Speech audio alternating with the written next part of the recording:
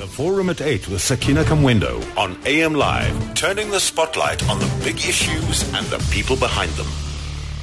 It's 9 minutes after 8. Thanks so much for tuning into the Forum at 8. And I guess continuing from where we kicked off after 7, or perhaps even earlier, talking about children, the plight of children the world over, and how children's childhoods are being stolen.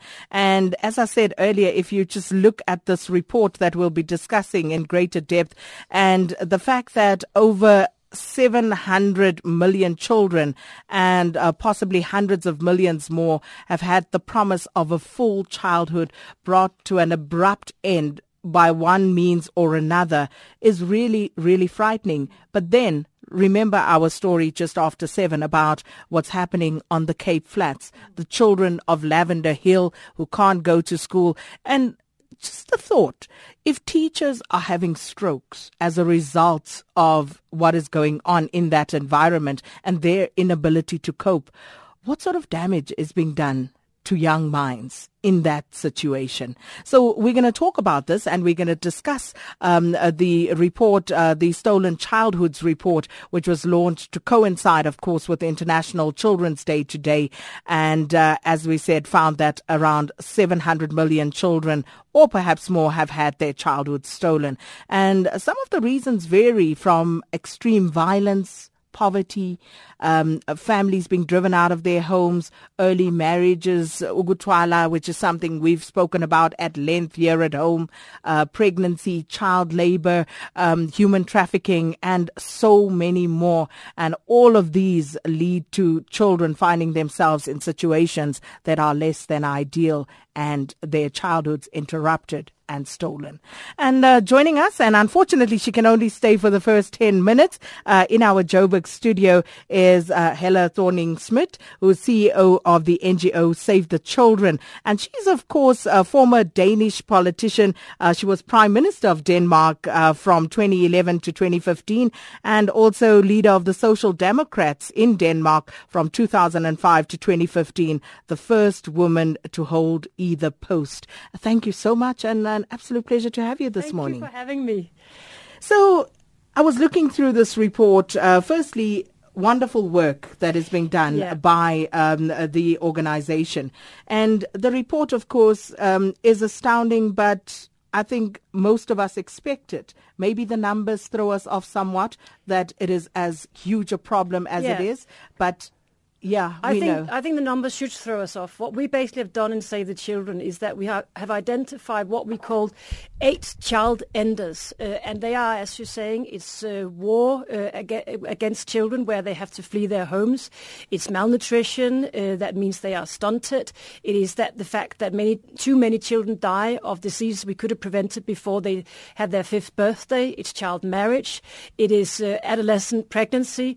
And of course, it is extreme violence. And what we have done is that we have looked at these 8 child enders, and we have ranked 172 countries according to where childhood ends sooner rather than later. And there's far too many children that have their childhood stolen by one or many of these 8 indicators.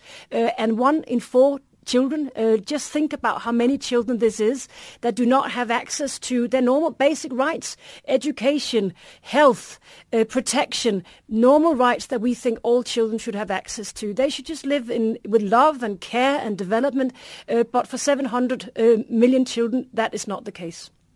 So what is the world doing about this when you produce a report like this? The reason why we are doing the report is to make everyone sit up and all of us to recognize that we actually have a responsibility. This is also the week of Child Protection Week in South Africa.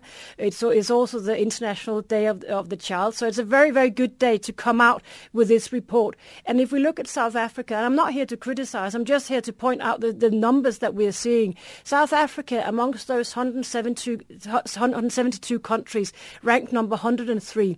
That's not good enough for a country like South Africa, of which we expect so much in the world. And one of the reasons why South Africa comes out this low is because of the level of child homicide. And we have to remember that under child homicide, underneath that figure of 1,000 children losing their lives, being murdered every year in this country, there is there's so much extreme violence. And that happens in homes, it happens in gangs, it happens in criminal circumstances, but it is something, and that's good news, something we can change. It's going the right way in this country, and I don't want to leave without making sure that everyone understands it's going the right way, but we need to move faster everywhere to end violence against children. And I'm sad to say, but South Africa is actually the country outside Middle America and the Caribbean that has the worst figures for this. So which are the worst and the best countries for children to grow up in at the moment? The 10 worst countries are in Africa, and particularly Western Central Africa. We have Nigeria coming out as the worst country, and one of the first countries is Sweden, Finland, Norway. Those are countries where you have very, very high levels of child health. Actually, basically no children dies of children that we could have prevented before they turn 5. You have very good food. You have very good protection for children. In all those countries, of course, they have legislation against corporal punishments in families. So that sends a clear signal that you can actually have positive parenting where you don't have any violence in the homes of children. And these are also, of course, countries where children have access to school. One of the things that's bringing South Africa down is that only half of the young people finish their 12th year in education. And that also steals a child's childhood, that they don't get the access and right to get an education. So what are the remedies? The remedies is action by politicians, but also by all of us. One of the things that we are doing in South Africa, Save the Children in South Africa, is that we are running, albeit small programs, but still programs where we are trying to teach really poor households about positive parenting, trying to tell them that maybe if you read to your children, if you talk to your children, then you can bring your children up without any form of violence. And I think that trying to teach parents and speaking to parents like they're equals, everyone wants the best for their children. And I think that's worth remembering. Everyone wants the best for their children. And trying to maybe give examples of how you can have positive parenting and not negative parenting where there's violence involved in parenting. So all of us, to your question, all of us can do something to change. It's a cultural change. Perhaps we need legislation to change that. But of course, politicians have a lot to do also in this country. And you, of course, no stranger to politics and being a politician. So how does this then influence what they do, what they put forward as policy? Do you think that they will pay attention to a report like this or any other showing exactly what the state is? I hope so, because this is a very clear indication of where you are. And the fact is that we have promised this world's children, you and I and all of us have promised this world's children that we will leave no one behind, that all children matter wherever they live in this world, and that all children have the right to not die before they are 5 or diseases we could have prevented, to get access to a quality education, to be protected, live free of violence, not get forced into child marriage before you are 18, not become pregnant when you are only a teenager, not be subject to having to flee your homes because there's war and conflict. So we have promised children to do something about that. And I feel this is something we can all unite around, because all of us actually want to protect our children. Of course, it's a responsibility of each and every government, but I also feel that organizations like Save the Children, by showing the real figures here, maybe we can create a debate, a conversation around how we can better protect our children.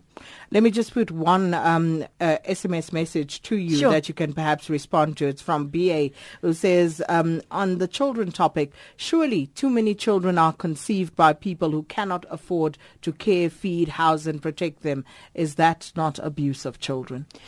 I think all children, when they're here in this world, they're here. And that is the time for all of us to start talking about how can we make sure that each child gets the best possibilities to live their life in freedom and prosper and be educated and also contribute. We can actually show that if you if you have too many children living with not enough education, not good enough health, not good enough protection from violence, then it actually affects the economy as well. So not only do I feel this is a moral imperative to fight for every child, it's also for our society. It's economically sound policy to protect children. You have given me examples today of it. Today in South Africa, you have children who do not dare going to school because they are afraid of the violence that they might meet on their ways to school.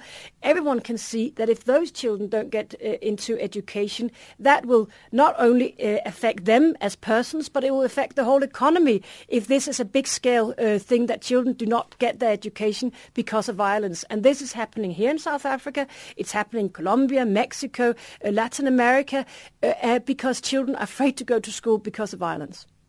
Well, we have to release you, so we shall leave it there with you. But thank you so much for stopping by. Thank you for having me. And that was Hella Thoring-Smit, who is CEO of the NGO Save the Children. And we'll continue this conversation with Dr. Gugu Kaba from Save the Children, the South Africa Program Director, as we dig deeper into finding out exactly what our children are going through and how their childhoods are being stolen.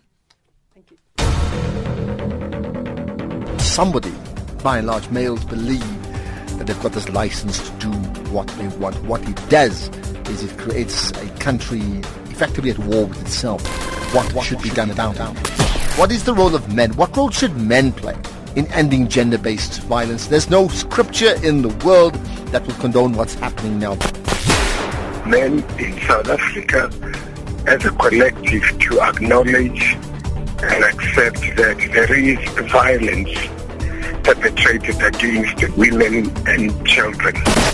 We as men have to acknowledge that we are either primary perpetrators and or secondary perpetrators. And by that, primary perpetrators would be those who actually do the act of violation or commit acts of violence against women and children.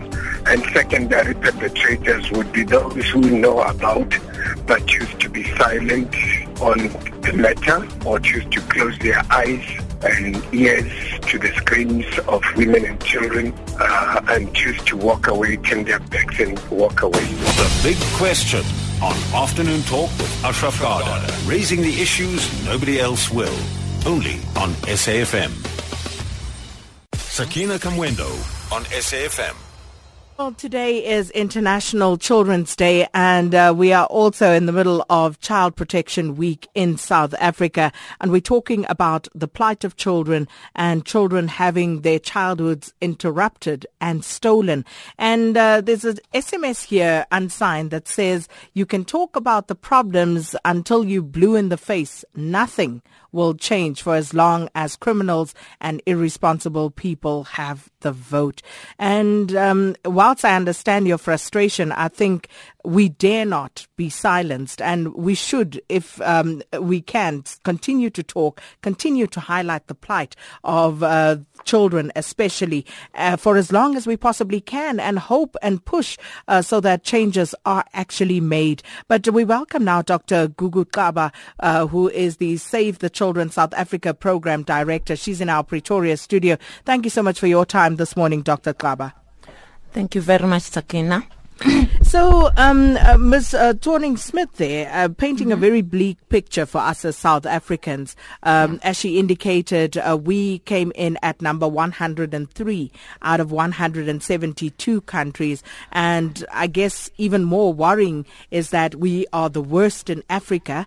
And outside of South America and the Caribbean, we have the highest rate of mortality, homicide, child homicide in the world. So talk to us about that. Where and how does this happen? Thank you very much, Sakina. Maybe I should start by indicating that in Africa, South Africa is the 9th. And my view is that at least we're in the top 10, and there is hope. As to where this whole thing is coming from is that the child protection system in the country needs multiple role players.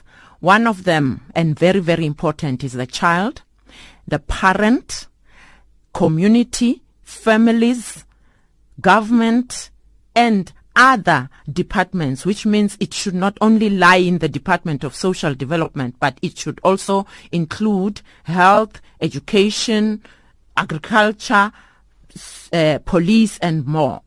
And so what we have as a challenge now is that this child protection system that should be seamless is not seamless. That gives us the low rating.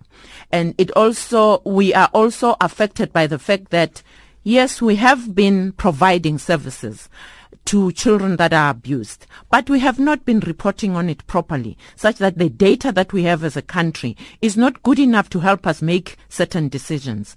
Thus, Save the Children has gone out to conduct the assessment so that we can be able at least to know that in a year, over 50,000 children are abused.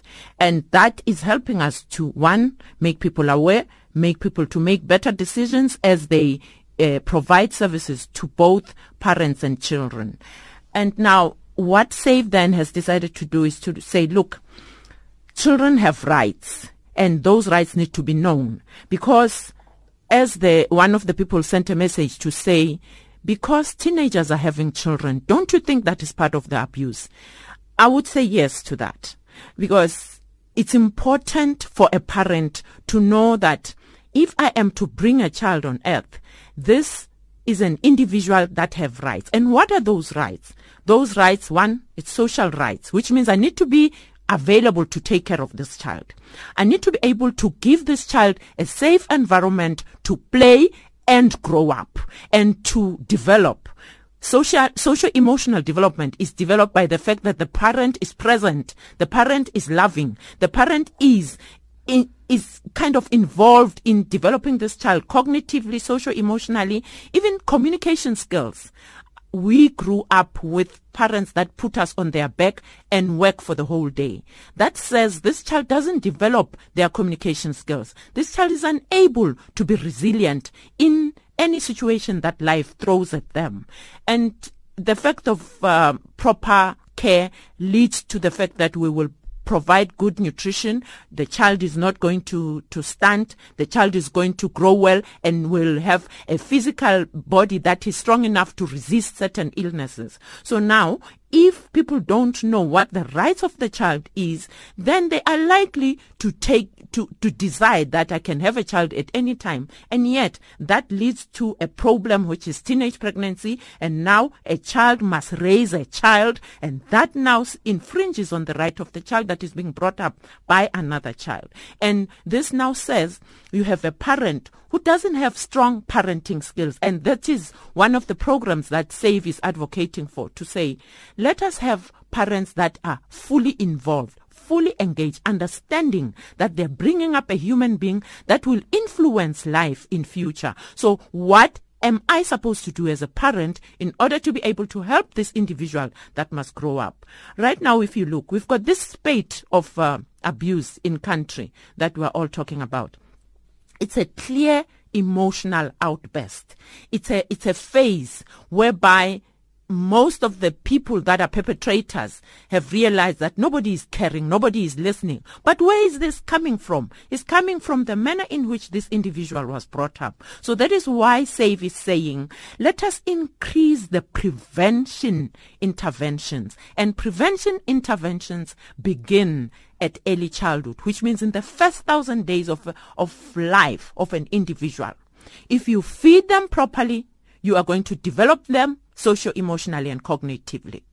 If you provide good play environment, you're going to be able to help the individual to communicate well, to analyze well, to understand that I am important as an individual and the next person next to me is also important and I must take care of them. And in that way, if we do well in those first 1,000 days, we're going to reduce more than 50% of the problems that we're facing currently. And then it means then continuing. What else can we do? conscientizing people about the rights. It will help individuals in communities not to tolerate violence, because right now, when people see violence, they turn a blind eye. They just decide that it's not my business, and yet this is a business that could affect them in the near future. But how then do you interrupt those destructive patterns of behavior in communities? How do you change people's perception that this is not my business when they see someone else's child doing wrong, or being assaulted or being perpetrated against in any way, shape or form? How do you get parental involvement to be of a higher level than we currently have, given that schools can't even get parents to attend school meetings? Parents are just absent from so many things where they should be present. How do you hope to change that? Okay. We decided that we're going to start and talk to individuals. That is why SAVE is providing services in a home setting. In a home setting where an individual is more relaxed, you have an ability to talk to their conscience. And I do understand that it is going to be slow, but we will affect individuals in communities such that eventually we want to affect society, families and society at large. One, by ensuring that they understand what it means to grow up properly and what it means not to grow up properly. The loss that happens in our families. So if we approach individual family fibers, we have a chance of increasing the number of people that are intolerant. For instance, look, right now, teachers are pushing education and parents, they are pushing maybe bringing up their children. There's no coordination between these two people. So SAVE is saying there's a need to have a parent and a teacher and a child sitting in the same platform describing the problem of violence. And giving the voice to a child, for instance, will help the parent and the teacher to understand where the child is standing, and then the teacher at the same time will indicate where the teacher is standing and the parent. And yes, we know that parents are so detached. Parents think when they chase the ability to reduce poverty in their homes by being at work always, it will help them to be able to deal with the problem. Yes, poverty is contributing, but then not caring is a problem. And the good thing is that when a child grows up, they need care from any adult that is responsive, which means we need to talk to any person that is taking care of a child in order to be able to make an influence. Parents need to understand that if they are not involved in the education or bringing up of their children, they have a responsibility to get someone to get involved. If you look from when we grow up, some of us, you had an aunt, you had an uncle, though some of the uncles are a problem right now, but you did have people that were contributing to your upbringing, even though it's not your biological parent. So as we talk louder and louder, we're trying to influence the individual fiber and the family fiber.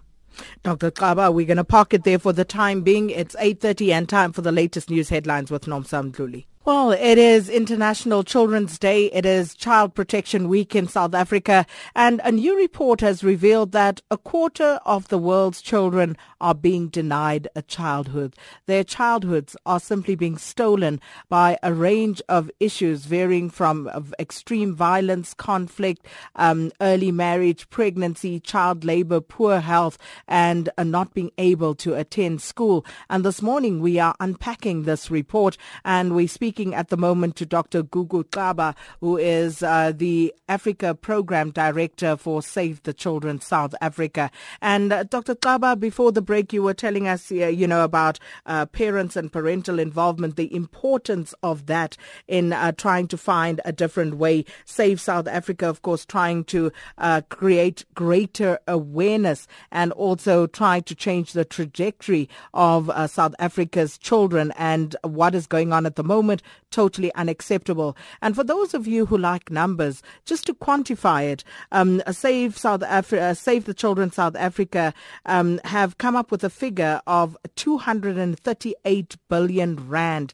That's what the country loses in GDP each year as a result of violence against children. So if that doesn't make you sit up, if nothing else has touched you, then it's something to ponder on. But Dr. Xaba, just coming back to the homicide figures, which is very worrying because children actually losing their lives. So where in the country do we see the worst sort of figures? Is it comparative or is it just a general picture that we see? I think what we have now is a general figure. There's no ability to be specific in terms of where exactly is the problem. But one thing that we are noting is that most of the urban areas are most affected as compared to the rural areas. And areas where the population is densely populated, that's where you find the spikes. And what can be done then in those instances? What can people do? What can parents do again to try and safeguard children? Okay. The important thing is to ensure that a child is cared for. And how do we care for a child? We provide 24 hours support. You see the child 24 hours with an adult that is responsible, that is going to make sure that the child is never alone so that they can be easily abducted.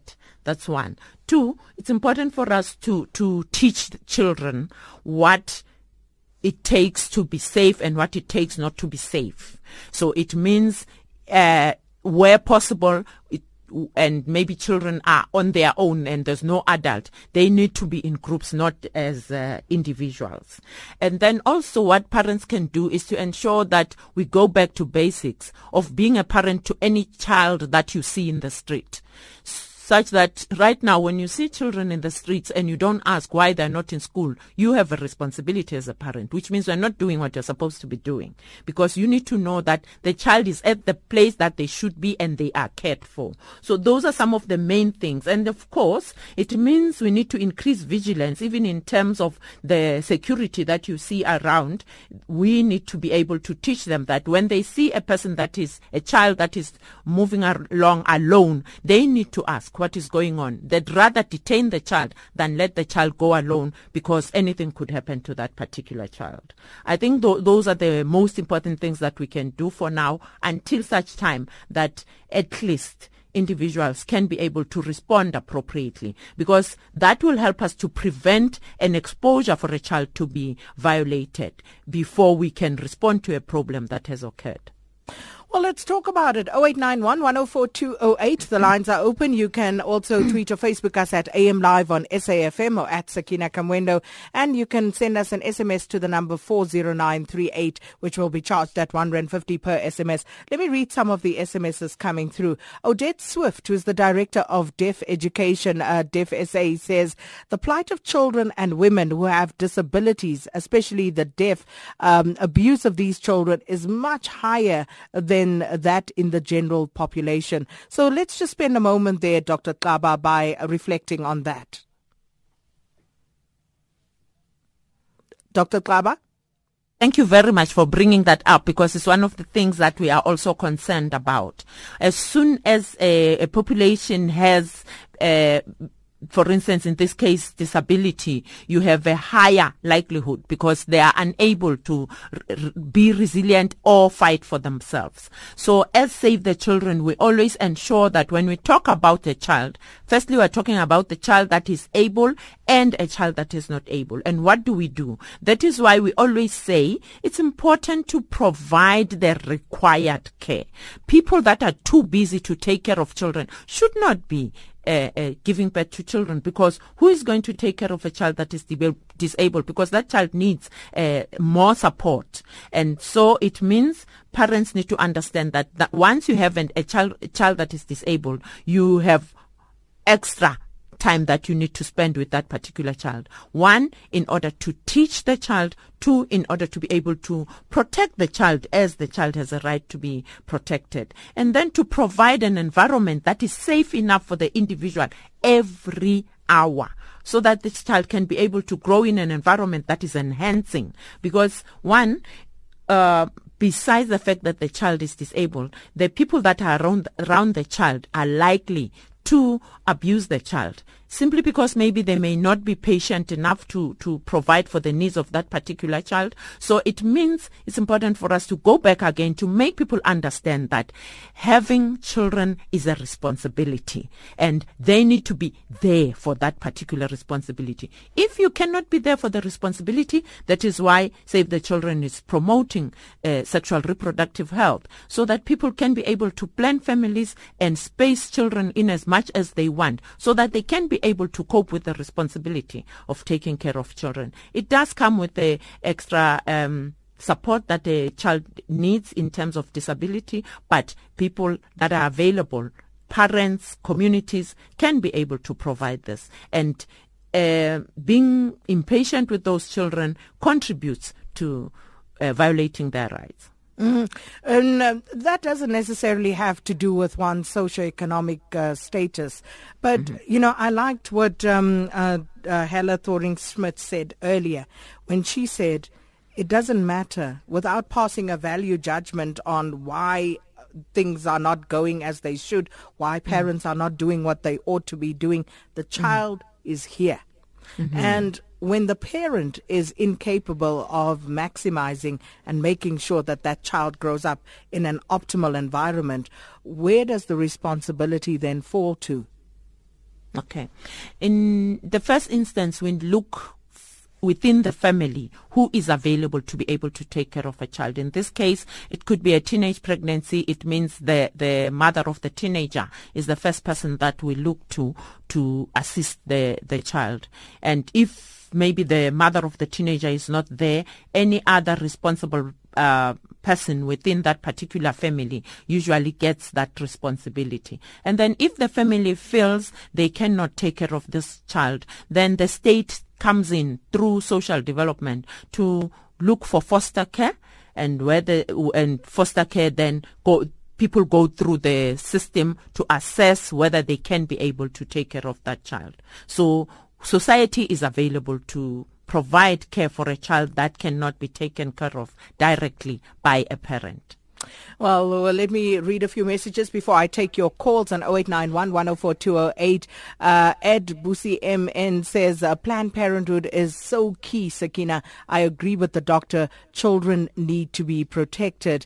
Joel in Matau says, Sakina, a big causal factor is poor or absence of family planning. A child shouldn't be brought into this world without proper planning, and thus teenage pregnancy must be stopped at all costs. And even adults must stop falling pregnant when they don't have the means to bring these children up well. And then all children will be born and will be brought up well. Jack in Alberton says, Sakina, on Saturday, Michelle spoke to a man from the Eastern Cape who is training kids in karate, and he wanted some contributions. And I immediately sent mine when the details were given at the end of the show. I think we need to go around in our cities and rural areas and so on to find selfless men and women in our societies who are giving kids some sense of selfhood and belonging, and also assisting them in whatever small way they can. Aisha says, SK, I know several couples who have wanted to adopt and have had roadblocks and setbacks continually caused by corruption and inefficiencies in the system. Families with good jobs and a way to provide a good home. And if we can fix this issue, we could help a few more children in South Africa. All very valid and valuable contributions there, Dr. Kaba. 100%. It actually brings me to the last question you asked about who is going to take care of a child if the parent cannot, and adoption is one of the options.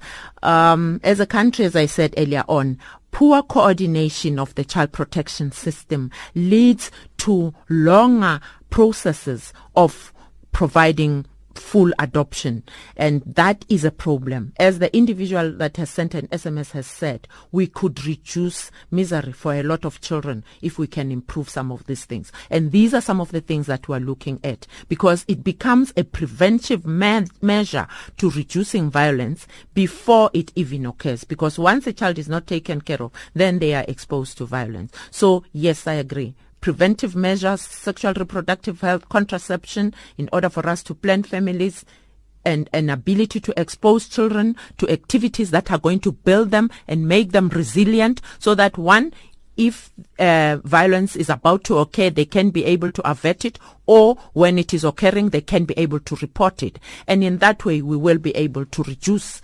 the occurrences of more homicides. Well, let's take some calls. 0891 104 208. Mike in Durban, good morning. Good morning. Firstly, Sakina, when the leader and the leadership is rotten on the top and the populace is looking on that they cannot be prosecuted and they are not brought to book, then some of the populace will look on and this is where you have this kind of abuse leading on to that. Point number one. Number two is that a personal experience years ago, I could not, or my mom and them could not afford butter. It's a simple story, but it has an implication. And so when we were growing up, when I was about 6 and 7, she could afford butter, so she gave me butter, but that's all I had on my lunch when I was going to school. Today, I'm a grown person with a PhD degree.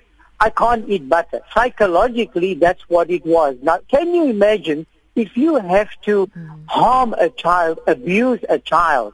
The implications is horrendous. What am I doing about this? I'm a businessman, and I'm running 16 creches in the township of Edendale. And I promise you the teachers and the people that are looking after these children give them quality education in centers of learning. 500 children are fed the best meals every single day. And these teachers teach them. So when these children get to matric, and in the school, they are the top 10 in their class. So this is what we need to do, challenging all people, business people, to follow through examples of life, how to deal and how to give back. And it's something that everybody else can commit to and try to give back to society. It's 16 creches called GEMS in Edendale. It's called the Greater Edendale Muslim Society. And I tell you, wherever you go, people have to leave their children for the better part of the day. In every part of South Africa, and I'm saying in all these creches, what we should do is unite these creches, as what I have done. Not me, it's not about me, it's about all the people, and then monitor these creches. One last comment. Over the weekend, we gave a lot of hampers to all these 500 children and their parents. And what I noticed, of all the parents that came with the children, it wasn't the parents, it was the grannies. So I would say about 60% of the children, the grannies stood by them whilst we gave all these passes for them for the month of Eid, for the month of Ramadan. And I just observed, where's all the parents? Mike, thank you so much, and appreciate the contribution you make there. Really appreciate it. Joanne in Durban, good morning. Hello, it's nice to speak to you all, and thank you for taking my call. You're welcome. I have one thing that has always worried me, and it's not only pertinent to South Africa but across the globe. And that is surely, as Save the Children South Africa, one of the most important things that should be done is to encourage parents to have fewer children. Because the fewer children there are, the better quality of life they will have. They will be able to care for them more as well. Because when you have 4 or 5 children and you're running a busy life and you're trying to earn a salary and you're trying to care for your children, I should imagine that so many times little ones just get neglected and fall by the wayside because the parents don't have the time. And frankly, everything to do with children starts and begins and ends in the home, and it is the parents' responsibility and ultimate duty to care for these little things that have been given to them. And that's what I feel is so important, and I just wish that there could be more emphasis placed on the fact that the fewer children people have, the easier it will be to care for them and to give them the quality and decent life that they so richly deserve. Thank you. Thank you so much, Joanne. And I think there's, a bit of a theme developing where many of you, there seems to be consensus that there needs to be, greater emphasis on planned parenthood so that people can actually have a better outlook and also better opportunity to raise kids in the best possible environment. Let's hear from Lesego in Cape Town. Good morning. Good morning, Sakina. Can you hear me? I can.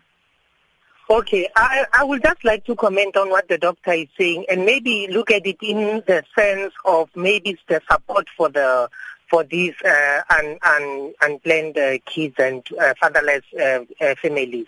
I think the Department of Social Development needs to come in big here together with CETAs, especially the HW CETA. There's a program, the auxiliary social workers. I think, and those social workers are, by their training, they are supposed to be working with the main social worker, if you will.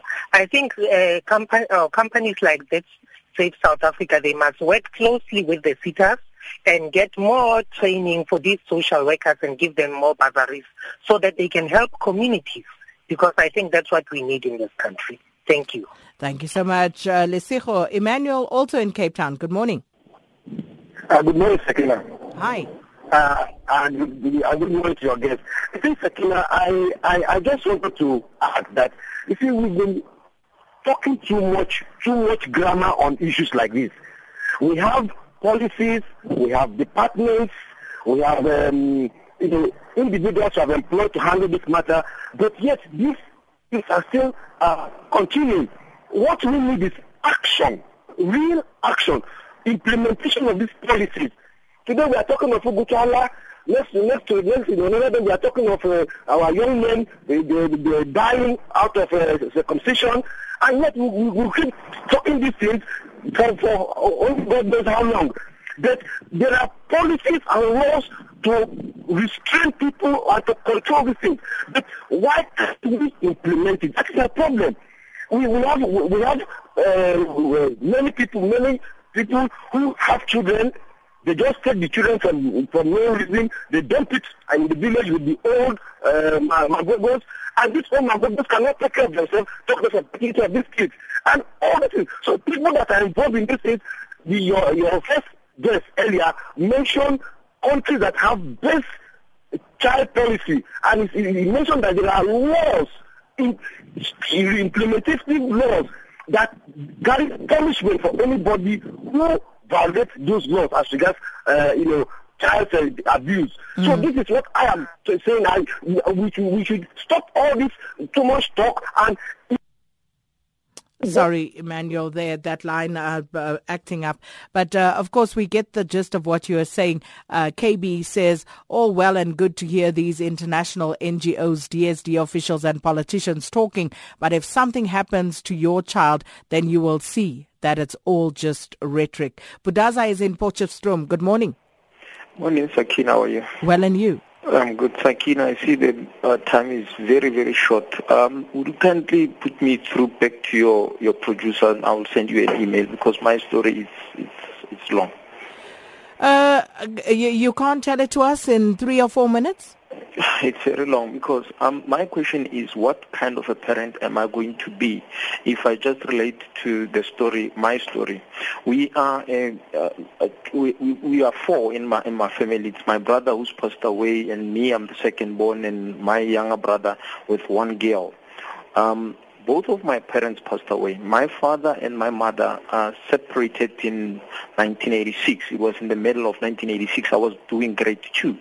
And when they separated, my mother went away with the other sibling. I was left with my father's aunt. And then I stayed with my father's aunt and my father's cousin, who was a man who he literally abused me. I had to fetch the wood, fetch the donkeys, make sure everything is correct at the end of the day.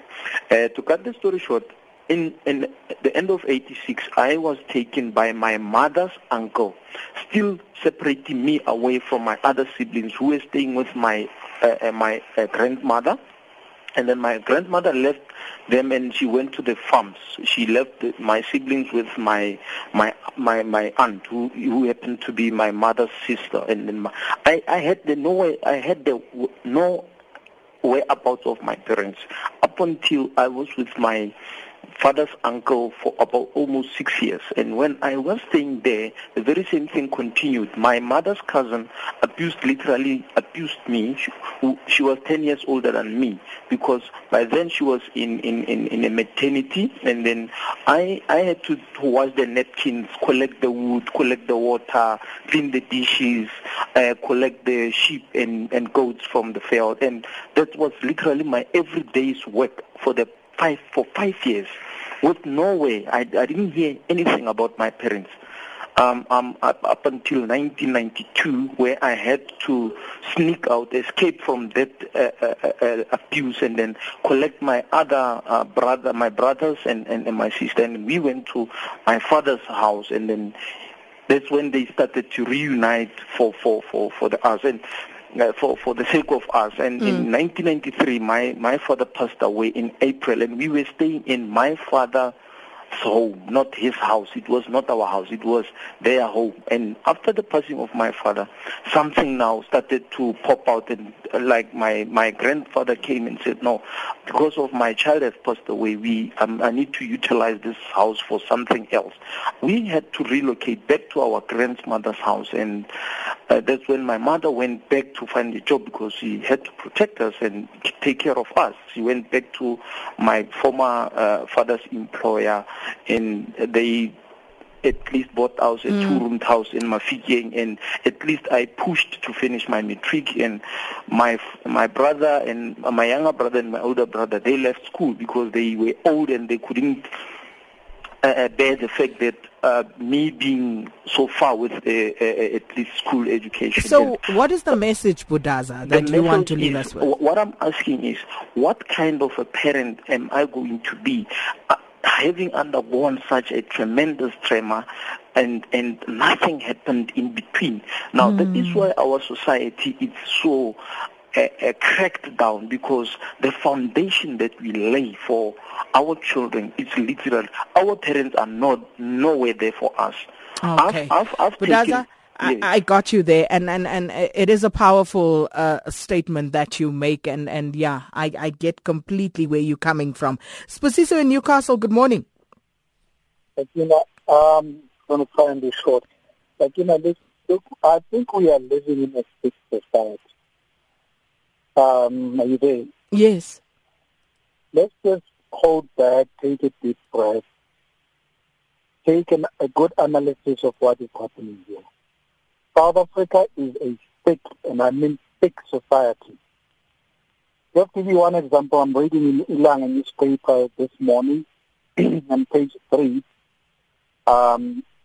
page 2 or 3, this man slept with his daughter and now has 3 children, and then he sleeps with his grandchildren who was arrested. That's just on page 3.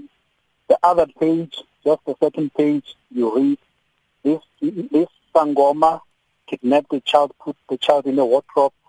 I mean, the stories go on and on. An 11-year-old child was supposed to be taken for a muti killing somewhere, and fortunately was saved by the community.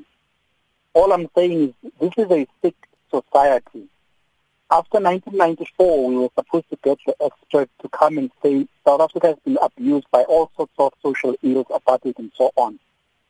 And then come with a proper diagnosis as to what is supposed to be to happen to this society. Because if we keep on trying to match the problem here and there, drug abuse, it's alcoholism, it's child abuse, and so on and so on, then we are not going to get the crux of the matter. I totally agree with you, Sposiso. And everybody, all of you, all the contributions this morning, so valuable and really on the money, aren't they, Dr. Tlaba? Yes. Because, we are a broken society, we're a broken nation, a broken people. Yeah. And yet we are expected to raise developed and just well-adjusted human beings from our brokenness. Definitely. Sakina, I agree with you and all the people that are making comments. It actually is a difficult question that Budaza is asking. What kind of a parent am I going to be? And that should actually hit hard on all of us. My view is that I'm glad that Budaza is asking the right question.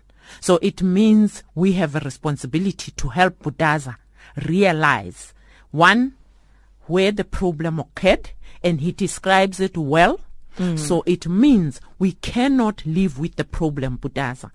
We know what the problem is. The uncle, the aunt were wrong because they couldn't take care of their own children. They made Budaza to take care of their children, which was wrong. Now, Budaza, we know what the problem is. Let us do something about it. For instance, somebody spoke about the fact that we need more social workers. Yes, we do. We don't have a lot of them.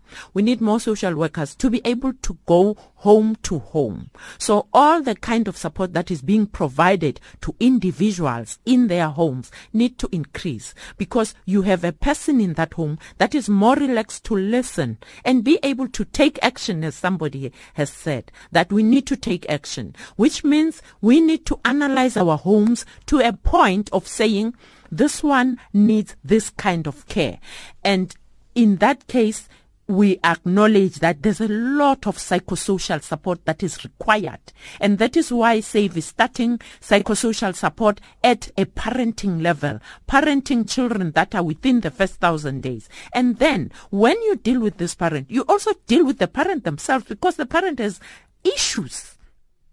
Dr. Xaba, we're going to leave it there for today, but I think, these are important conversations that we need to expand upon. That was Dr. Gugu Xaba from Save the Children South Africa. She's the program director there. And thank you for your contributions. And damn, I've got so much to go and mull over right now, but we'll pick this up again tomorrow. It's time for news with Nomsa Mdluli.